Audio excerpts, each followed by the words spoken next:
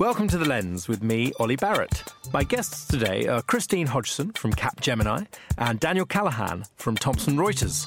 We're going to talk about the benefits of volunteering and doing something with your company which takes you outside of the day-to-day job.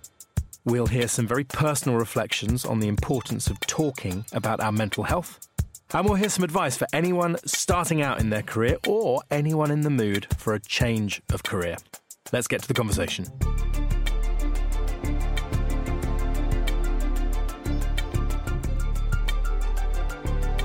Christine, Daniel, welcome. Thank you. Thank you, Ollie. Now, Christine, I'd like to start with you. Welcome. You wear a couple of hats. You're chair of CAPGEMINI here in the UK, and you also chair the Careers and Enterprise Company. And I want to talk a lot about that because everyone listening will have a memory of their own careers, advice and journeys. But first of all, as I do with all our guests, I like to quiz them on their first ever job. So before CAPGEMINI, as you were growing up, the very first time you ever did a job. Well, my first job was actually as an egg collector for my father because I grew up in Lancashire on a poultry farm. So we had 10,000 chickens and my first job was to help him. So you're growing up in the countryside, so here in Britain. Yep. Okay, and then education began, Loughborough. You were studying at university, but I do wonder when the first signs of a business career started to beckon. Do you remember? Well, I remember as a child, my father actually saying, don't ever work for yourself. He was a small businessman, and you can remember in the 70s when tax rates were very high and inflation was very high. He said, you want to work for the government, you want to go and get yourself an index-linked pension. And that was his advice. But I went to university to study banking and I didn't enjoy the course at all. And so I changed course as quickly as I could. And the only course I could change to without going right back to the beginning was accounting. Mm. So I found myself in year 2 doing an accountancy course. And the first question in week 1 of that second year was, OK, next year is a year out. Where are you going to go? Are you going to go into industry or are you going to go into the profession? Yeah. I didn't know what either meant. I thought the profession sounded fun. And I found myself on a year out with what was then Coopers & Lybrand. Yes. And that is, and that's where when I graduated, I went back to and I became a chartered accountant. And, the rest is history. Yeah, indeed. And you've been with CAPGEMINI, and I should fill in the gaps. A global leader in consulting, technology services, and digital transformations. I guess globally over 200,000 people. That's right. And on that particular aspect of your role, leading on corporate social responsibility globally, give us a sense of how that function has evolved, and particularly in terms of how it's perceived, how it's seen at board level. I think that's a really good question, Ollie, because, when I was younger, I think CSR was something that was very much seen as discretionary activity. And when I was asked a couple of years ago to lead on this for the group, the first thing I did was I went off to Paris armed with a series of questions to sort of test the group CEO on how seriously are we really going to take this? So will there be occasions when CSR will trump profit? And I was very encouraged by the answers that I got. I do think now it's a lot of businesses are putting it at the heart of what they're doing, rather than it be an add-on that they think they ought to do to please customers or prospective customers or employees. I think it goes way beyond just saying, it's a box ticking. I do think it's changed profoundly in recent years, and certainly I would have been very unhappy taking the role if it was just that sort of box ticking and sort of tokenistic. Yeah, exactly. I've been looking quite a bit at your work, particularly with our friends at Business in the Community around this sort of pride of place. And Blackpool is somewhere you've focused quite a bit of attention. Indeed. I wanted to ask you why, and particularly why that matters to you, but particularly what do you think can be changed? Well, so Business in the Community has got this initiative to focus on certain parts of Britain where business can really help in the local community. So it's going right back to the sort of the Prince of Wales vision when he established the charity. And Blackpool is one of those places that features on every league table that you don't want to feature on. It features right at the top, whether that's around drugs, alcoholism, lack of aspiration of young people, youth unemployment, you name it. Unfortunately, Blackpool doesn't feature well at all. I went to school in Blackpool, went to secondary school there, and I have huge affection for the town. I think it is a jewel in England, and I really think that business can help make a difference. So I chair this, on behalf of business in the community, a Pride of Place partnership, which brings together public sector, private sector, the voluntary sector. So very much working with local stakeholders to see what can we do to turbocharge the tourism offer, to bring inward investment, to try and address some of the underlying social issues there. The big problems with housing that's attracting the wrong sort of residents. There's landlords that are making obscene yields out of substandard accommodation. There's health issues on the back of that. There's a lot of transience in schools, loads of issues. And the idea is that by working together on a few tangible things, the business working with the local stakeholders can make a difference. And I believe passionately that we must have this focus on some of these areas outside of London. I think, we've got an industrial strategy that shows that stark difference between London and the rest of the country. And I think that, if ever you wanted to a litmus paper test on disengagement outside London, you've only got to look at the referendum vote. And I think now that business is really alert to the fact that we've got to go and do tangible things in areas like Blackpool, which really needs some help. Yeah, it does make me reflect. I mean, alongside your work chairing CAPGEMINI, you are investing your time, giving your time onto these other important causes, including careers and enterprise. Is there an extent to which you feel those other activities help you do a better job? I think they all become, for me, they all become intertwined because, for example, the sort of conversations now that I have with clients is about what can we do together to, create, for example, real new apprenticeships in some of these areas. We've been working, one of our clients is Anglian Water. And as you know, Anglian Water was the Responsible Business of the Year last year for business in the community. They've been doing the same sort of thing that we're doing in Blackpool. They've been doing it in Wisbech. And I've been working with Peter to create new apprenticeships for CAPGEMINI in Wisbech. And I think, increasingly businesses must collaborate on these things. And so, and it's the same on the Careers and Enterprise Company. The Careers and Enterprise Company was set up to help inspire and prepare young people for the world of work. Well, any employer in Britain has an interest in that agenda. And what's interested me on that is, the big vision, I guess, from government initially putting the funding in to prepare and inspire young people for this changing world of work. And then in reality, that's taken quite a few forms, hasn't it? Well, when we were originally asked to set up, the focus was on connecting businesses and schools, because lots of businesses do great things in schools, but the interaction was at best patchy. There were some parts of the country that didn't have anything. And there were some schools, perhaps like in Tower Hamlets, that were just flooded with interest, so much so they didn't actually know what to do with the help. And so initially we were asked to sort of coordinate that support.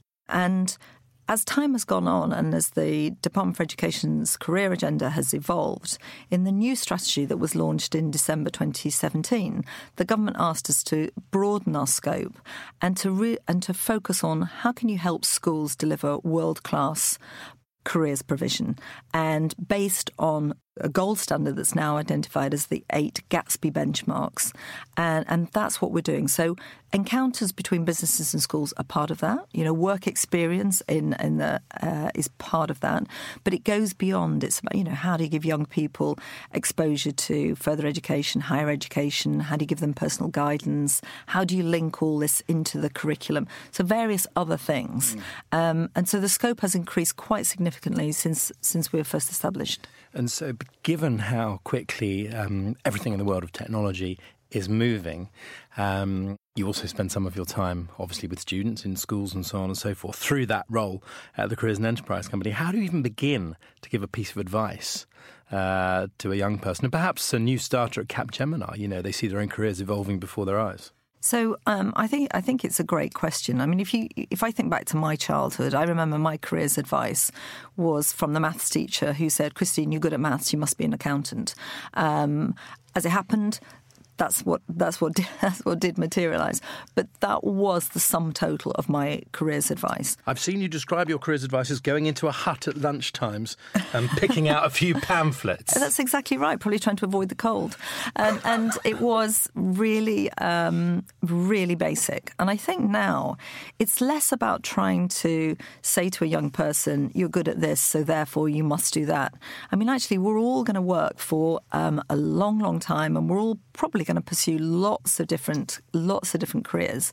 So really what we want to do is just open young people's eyes to the possibilities out there, to show them the relevance of education, and actually just excite them to go out there and explore. Yes, so they're not dreading it. Not dreading it, not fearing it. No. So, and actually, that's when we do work experience. You watch these young people come into the office, into these big offices that look very formidable, and just actually start to demystify it for them and say, look, we do some really exciting things.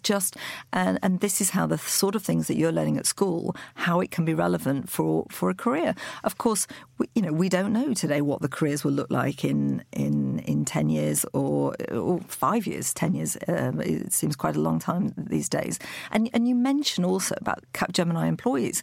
Well, for all employees in whichever sector that we're sitting in, I think everybody realised now you've got to be prepared to upskill or reskill, because actually you will become quite irrelevant if you don't. Or if you stop learning. You stop learning. So that curiosity, that, I call it, I'm sure there's not a word, but that sort of learnability is essential. And I think just saying to young people, you don't have to have decided exactly what you want to do, but just give yourself the most chances by learning as much as you possibly can while you're in school. OK, well, at this point, I want to bring in Daniel Callahan. Welcome to The Lens. Hello, how are you? Very well. Did you get much careers advice at school?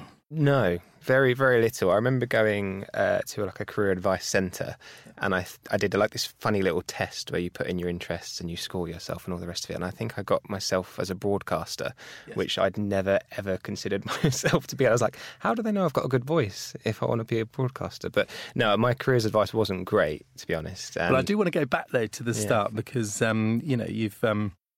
I'm fascinated by what you're doing today, but we're going to get to that in a second. So I asked Christine, and I'm going to ask you, your first ever job, what was it and where was it? I was a taxi controller in Chelmsford, so I was the one picking up the calls, taking the requests and dispatching the taxis. I was doing that from the age of 15, I think, and I was working evenings. So I literally... This sounds very involved. This is like a beautiful mind. This is extraordinary. I thought you were going to say something like a paper boy or something. I did do paper run as well, but the taxi controller was the first thing. At my age, it was just a case of make as much money as you can while you can. Yeah, and so in terms of the journey that you've been on, Thomson Reuters, one of the world's, I love the way it's described as one of the world's most trusted providers of answers. So you're helping professionals make confident decisions and run better businesses, I suppose. It's another global company. It's Canadian. And your work, social media specialist. So when you're in the coffee shop or the pub, how do you explain that to your friends? Yeah, basically, I'd say that I don't sit on Facebook all day, but it's basically looking after all the paid activity, looking at our social media content, what's relevant, making sure it's relevant for the audience, what's going to come up, how creative we can be, how can we make lawyers more interested in social media, how can we get them on it, because they should be, everyone should be on it in some way, shape or form. Because when we hear Thomson Reuters, we think news, trusted information and so on, but actually it's so much bigger, and in fact the bit that you're in is entirely different. Yeah, we sell essentially technology and services and information to law firms, to tax and accounting firms and all those bits, so it's so different from Reuters. So when people hear Thomson Reuters, they automatically assume Reuters, and you tell them this whole other world, but we're incredibly blessed to have Reuters as a news hub to get all that information from. Yeah. Now, chatting to you in the run-up and reading about some of what you've been doing, I know you describe yourself as a mental health activist, and I hope you don't mind me asking, often there is a personal story behind some campaigning, and so for you, how did that kick in? Yeah, so going back actually to the career process, when I was 14, 15, I didn't see a life past the age of 17. I'd actually planned to take my own life around my 17th birthday. So for me, it was just a case of, I don't know why I'd made a plan, but it was just kind of get through high school and then we'll see what happens. So I actually never saw a career. So when I was at high school, I just kind of coasted through. I'm lucky that I'm fairly intelligent. I got kind of B's and C's at GCSE, but it was kind of a case of, no, there's not going to be a life after 17, so don't even worry thinking about it. Fortunately, didn't happen. And then I went on to get therapy and counselling. And I actually went to college when I was 18 and I did a print publishing course, which was graphic design, journalism and photography. I really wanted to be a photojournalist after kind of the whole traumatic experience that I went through.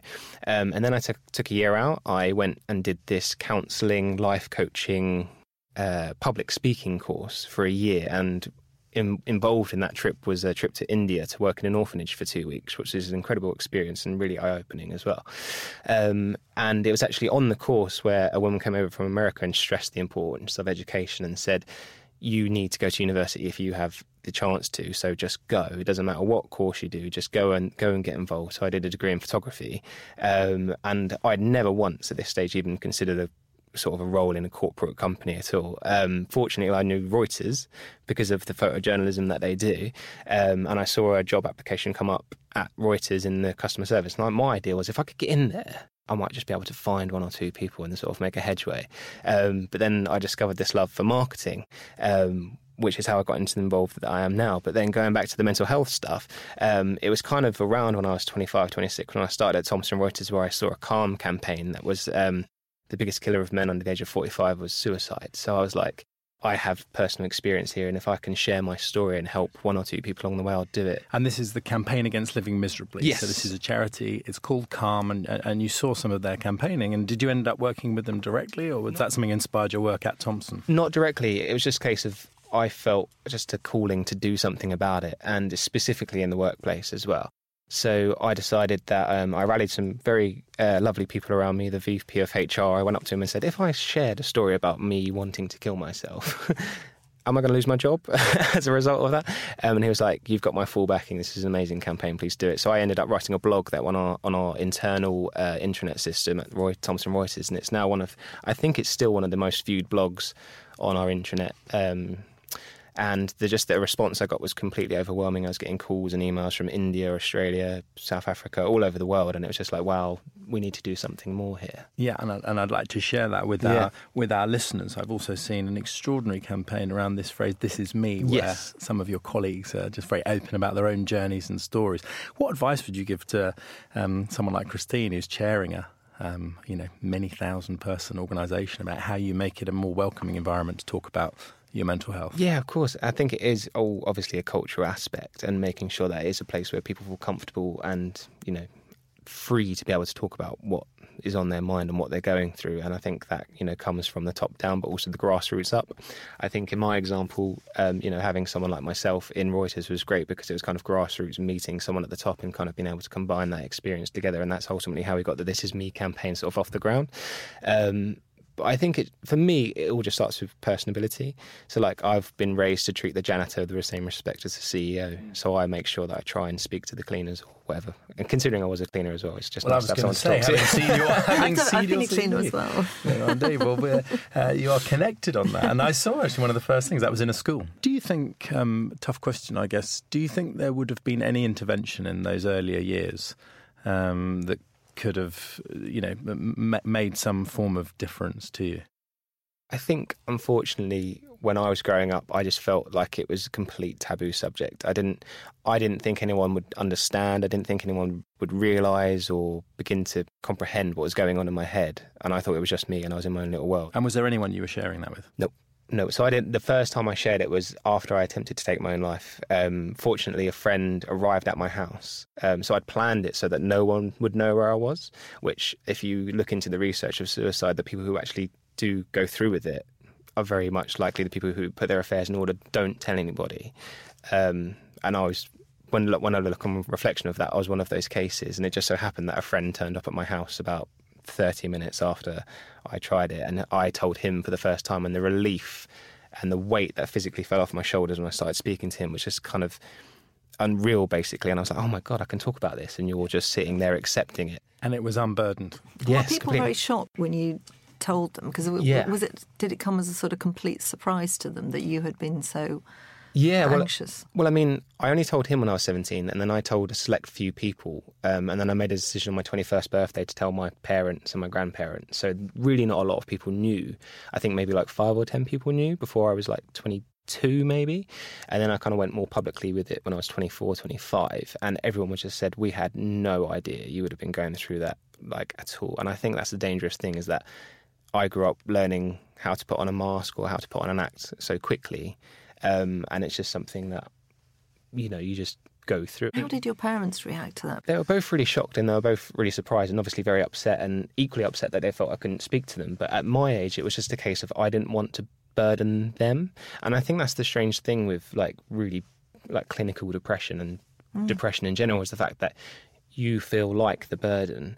And I think suicide is completely sort of misinterpreted in the sense that, like, when I was 17, my thought of me killing myself was no one's going to have to worry about me anymore. It was a selfless thing in my head. It was a thing of like, no one's going to have to worry about all my issues and this, that and the other. And that's, for me, and speaking to other people who's gone through the same thing, that appears to be the reoccurring theme. It's just your way of thinking is completely reversed, if you like. But when you look back, was there any impetus that actually started you feeling the way that you felt when you look back, other with the circumstances? Or yeah, there was circumstantial stuff that sort of happened throughout my life, but I think, you know, there's not much different to sort of anyone else who's kind of been in my shoes, if you like. But I think it's just a way of how you process things and the way that you deal with things. In my case, I've always been a very extroverted person. In school, I was a massive social butterfly and had friends sort of in every group, if you like.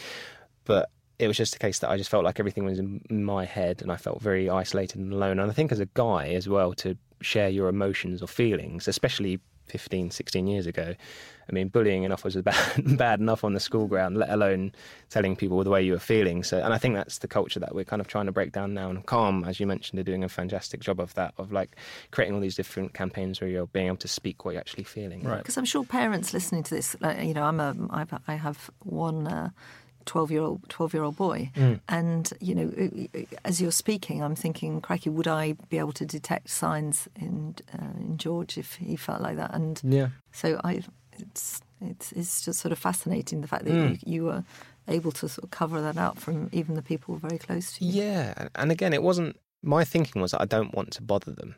Again, it doesn't sound logical at all, but my thinking at the time was, my mum's got stuff going on. I'll just leave her be. I'm sure I could figure it out on my own. I think it's that kind of culture of stiff upper lip, like get on with it, sort of thing, man up, those phrases. And when we and obviously these are parallel conversations, when we think of our physical health, there are certain things we know can improve our physical health in terms of regular exercise, all these things. You know, are there certain things that even today you're conscious that you do to keep your mental health in shape? Massively. So sleep is a massive one for me. I require at least 7 or 8 hours of sleep a night, otherwise I'm a really cranky and really unproductive person the next day.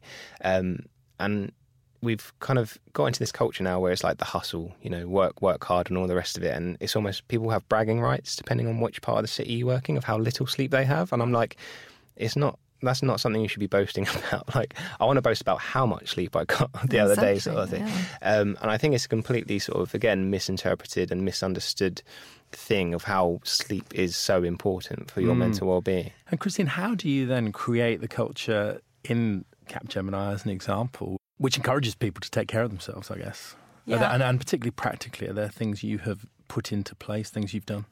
So I think there's a couple of things we're trying to do. Firstly, on the mental health generally, we've been encouraging people to speak up. And I think actually by people being willing to speak about their own circumstances, it is a massive enabler to the whole conversation and destigmatising it.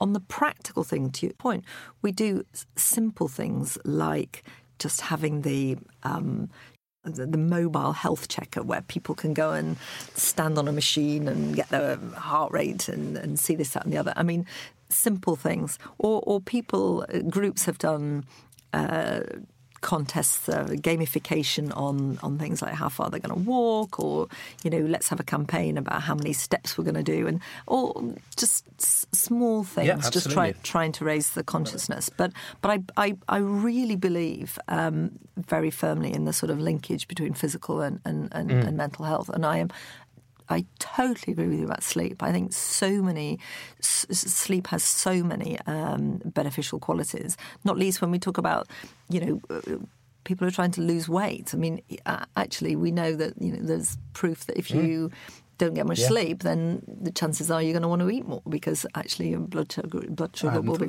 Yes. No. So I really think that a healthy body and healthy mind is very much connected. And even on the sleep thing as well, like there's research that says if you eat before you sleep, it's really, really bad for the digestive system. So you need to make sure that you have, I think it's like 2 or 3 hours before you sleep that you should be eating. So I'm going to try and link these two subjects here, and I'm going to imagine we have, a blank sheet of paper around schools, in particular schools and colleges. Are there things that you two think that we ought to be teaching and developing that, frankly, in your personal experiences, we don't seem to be? What do we have to get better at? Who would like to have a first crack at that?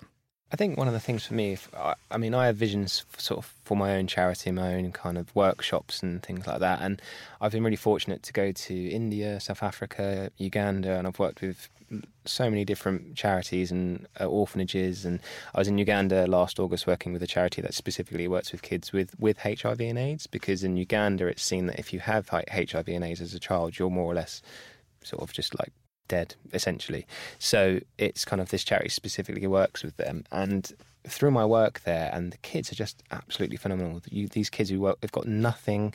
They walk 5 miles a day to and from school in literally no shoes, and these kids are just crying out for an education, and they're so thankful for it as well. And one of the projects I would love to do is essentially take a group of students who are, either not doing well in school or just completely unmotivated, and take them to somewhere like that and go, look, this is the other side of the world. This is how your life could be. Acknowledge where you are now. Appreciate what you have. And your thinking there is around, empathy, but also gratitude, I suppose. Yeah, massively. Okay. One of my key skills that I learned for my own sort of mental health and mental resilience was the appreciation of gratitude, of just like, I woke up this morning and I have a bed.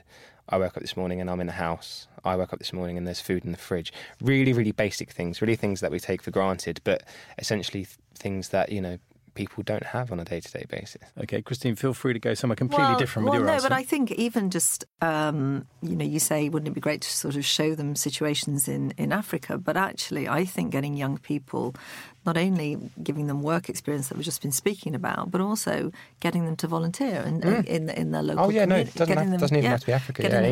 Anywhere where there's poverty. And getting them to be part of the community so I think not only does that help their social skills and interpersonal skills, but actually will open their eyes to some of the disadvantage that's on the doorstep. Yeah. And I think generally, to your point about schools helping young people with education around nutrition.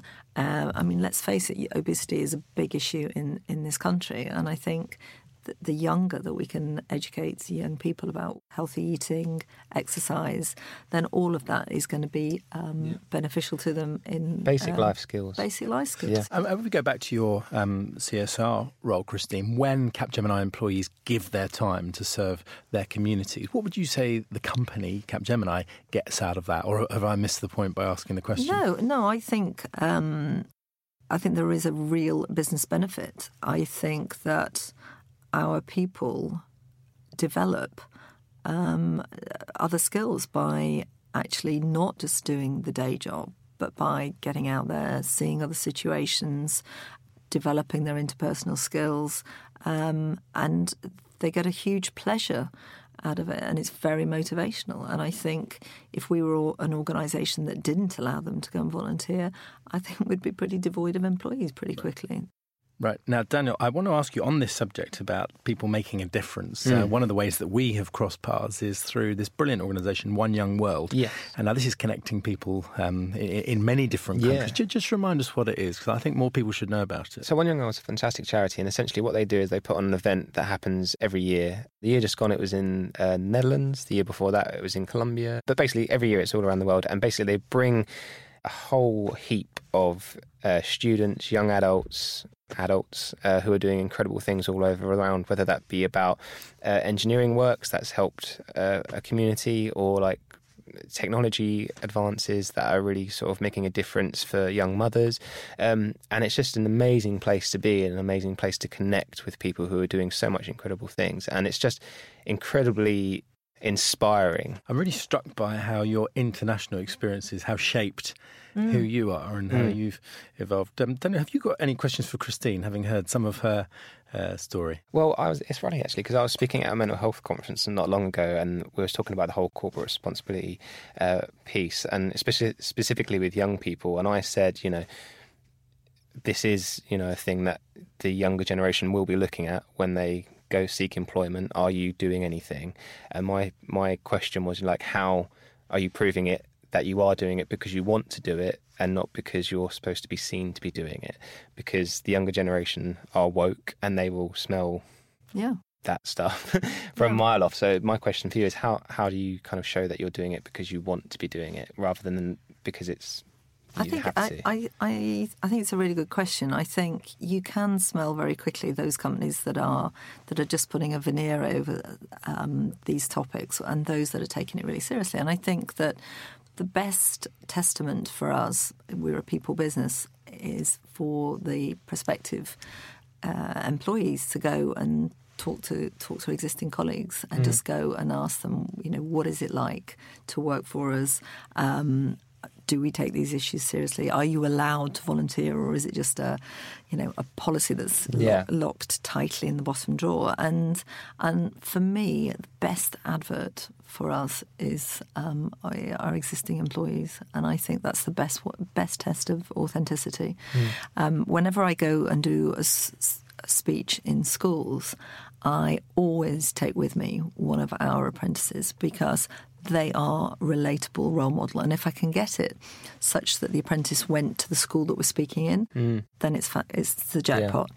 Because they stand there, they've been out of school for a couple of years, and they talk with such passion about working for CAPGEMINI.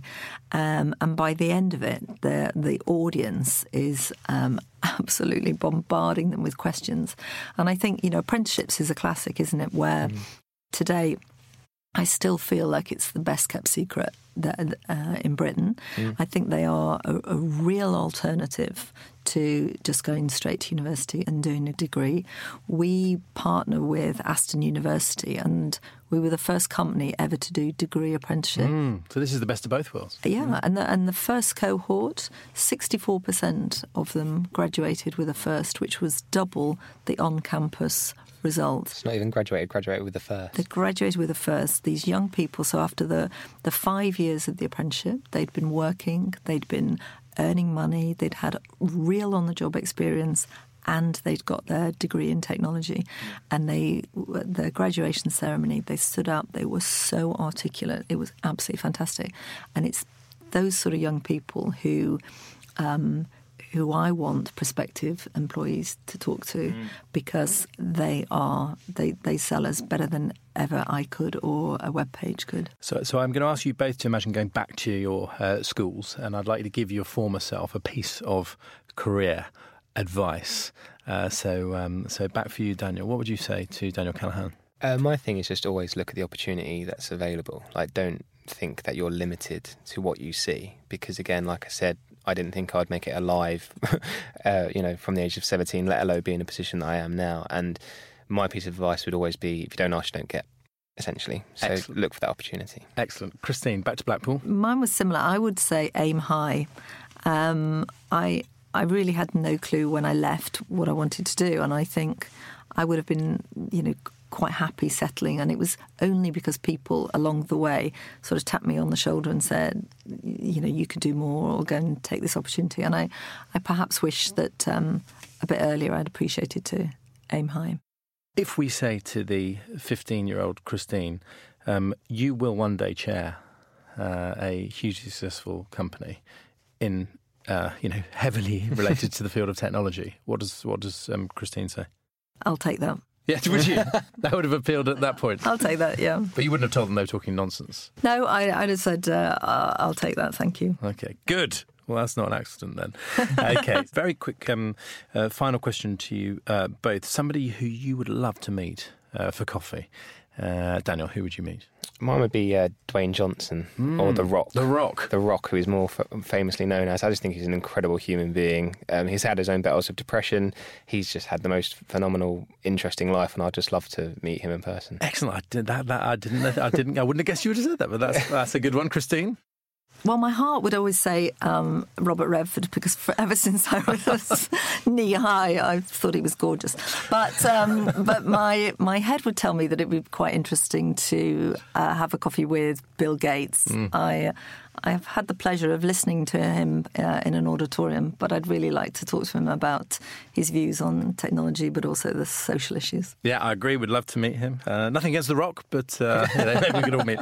OK, we reached the end of our time together, but I do have a final tricky question for you each, and I hope we'll have time to include this. But Daniel, I just wonder if someone's been listening to this and thinking either they themselves or someone close to them, they have a concern about their mental health, and they maybe want to talk it through, or just get on top of that a bit. Yeah. Anything practical that you would just put out there? Yeah, of course. I mean, the most obvious thing is just talk. Like, the worst thing you can imagine happening from talking won't happen.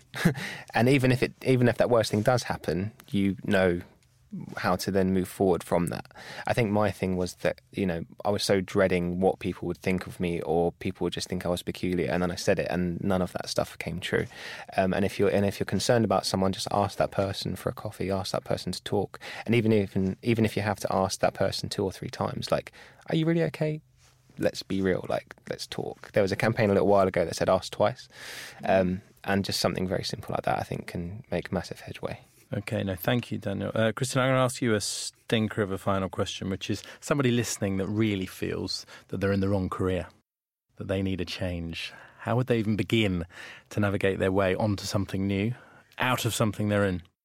I think it's a great question. I think that given how long we're all going to work for, I would say don't just sit there. Really be proactive about thinking about what else you can do, and don't be afraid to reskill, go back to square one, do something completely different.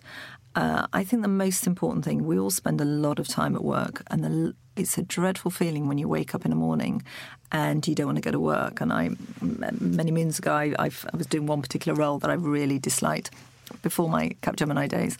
And I remember that awful Monday morning feeling of thinking, oh, no, I've got 5 days of this. And I would say if you find yourself in that situation, just do something about it. I think there is plenty of opportunities out there, plenty of opportunities to reskill, and just go and be curious about other things, and don't be afraid. Just as long as you're going to give something 100% of your effort, then I think that lots to be excited about. Don't fear change. I think a lot of us are always quite reticent to make change, but actually, on the whole, it's quite an exciting journey. On top of that as well, one of my key phrases that I say to people is that we often get told that it's survival of the fittest, when in reality it's those most adaptable to change. And that's one of the things that I tell people, especially with career stuff. Like, it's never too late to learn something new, and those who are able to look at change in a positive way are often the ones who get further. Excellent. And just if I could just link back to something that Daniel was saying about, I think if you find yourself in a job where you're actually feeling quite stressed. I mean, I always use the word stress quite carefully, because I think there's a very big difference between stress and pressure. Many of us thrive under pressure. But stress, when things feel out of your control and the hairs on the back of your neck are standing up, and I think stress is quite threatening to your health. And if you find yourself in those situations, I would say, you've really got to stop and take stock of what you can do to get out of that situation, because I think that then leads to all sorts of issues. So don't think you've got to stick with a situation that is stressful. I think, you talked about people almost bragging about like how little of the sleep they get, or, I'm so stressed. But actually it's really not healthy. Yeah. It's precious healthy, but stress isn't. And, stop and change something if you are feeling like that. Well, you have both made me very conscious of the number of conversations we must not have every week. We walk past and we don't stop and say, are you really okay? Or is everything going all right at work? And so on. So huge amounts of food for thought. Thank you very much indeed. Daniel Callaghan, Christine Hodgson. Thank you. Thank you. Thanks, Ollie. Thanks. That was The Lens, hosted by me, Ollie Barrett. If you like what you heard, leave us a review and subscribe in iTunes, and you'll get the latest episodes as soon as they drop. The Lens is a business in the community programme supported by Fujitsu. Today's episode is produced and directed by Harvey Winter. Music and editing by Adam Smythe. Our executive producer is Sergio Lopez. Until next time, goodbye.